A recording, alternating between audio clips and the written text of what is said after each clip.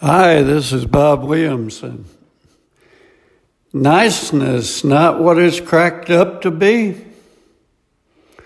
C.S. Lewis wrote, niceness, wholesome, integrated personality is an excellent thing. We must try by every medical, educational, economic, and political means in our power to produce a world where as many people as possible grow up nice, just as we must try to produce a world where all have plenty to eat. But we must not suppose that even if we succeeded in making everyone nice, we should have saved their souls. A world of nice people, content in their own niceness, looking no further, turned away from God, would be just as desperately in need of salvation as a miserable world, and might even be more difficult to save. For mere improvement is not redemption, though redemption always improves people even here and now, and will, in the end, improve them to a degree we cannot yet imagine. God became man to turn creatures into sons, not simply to produce better men of the old kind, but to produce a new kind of man. It's not like teaching a horse to jump better and better, but like turning a horse into a winged creature. Of course, once it's got its wings, it will soar over fences which could never have been jumped, and thus beat the natural horse at its own game.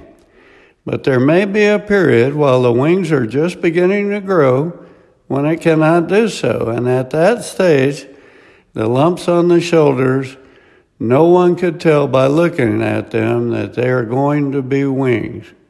May even give it an awkward appearance.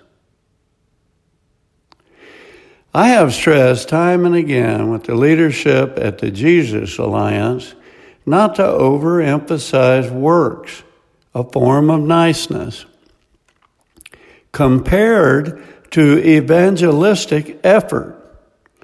If we were to create a utopia of folks who lack nothing, everyone would be well fed, have decent shelter, clean drinking water, material possessions, recreation money, a beautiful spouse, and all of the niceties of life, but like Jesus Christ as their Savior, they would die and go straight to hell, and what would we have accomplished?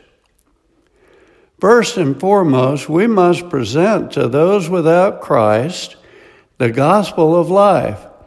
They will spend eternity somewhere, and without the blood of Christ covering their sins, they will surely perish.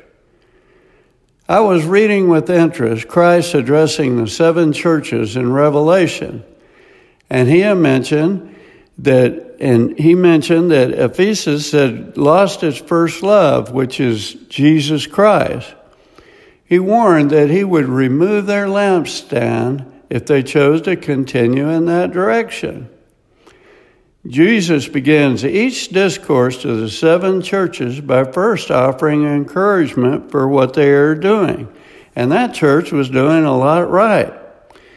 Then he points out their shortcomings and offers his various warnings if they don't shape up.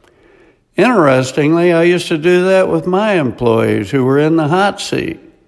I always began by mentioning what they had done right before laying into them for whatever foul deed had brought them to my attention. I didn't want to destroy their spirit, but I did want them to change their behavior. The first address from Jesus to the churches was to Ephesus.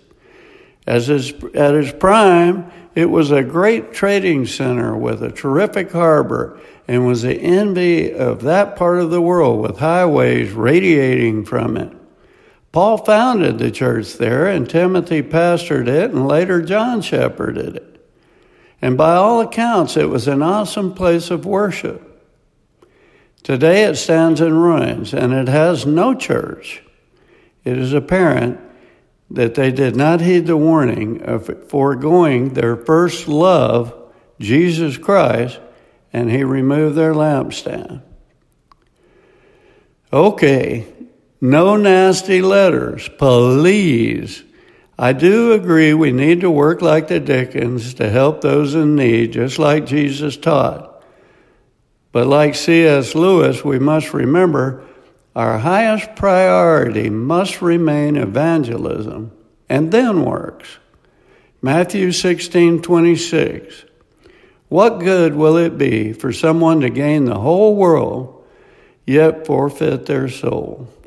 Or what can anyone give in exchange for their soul? This is Bob Williamson.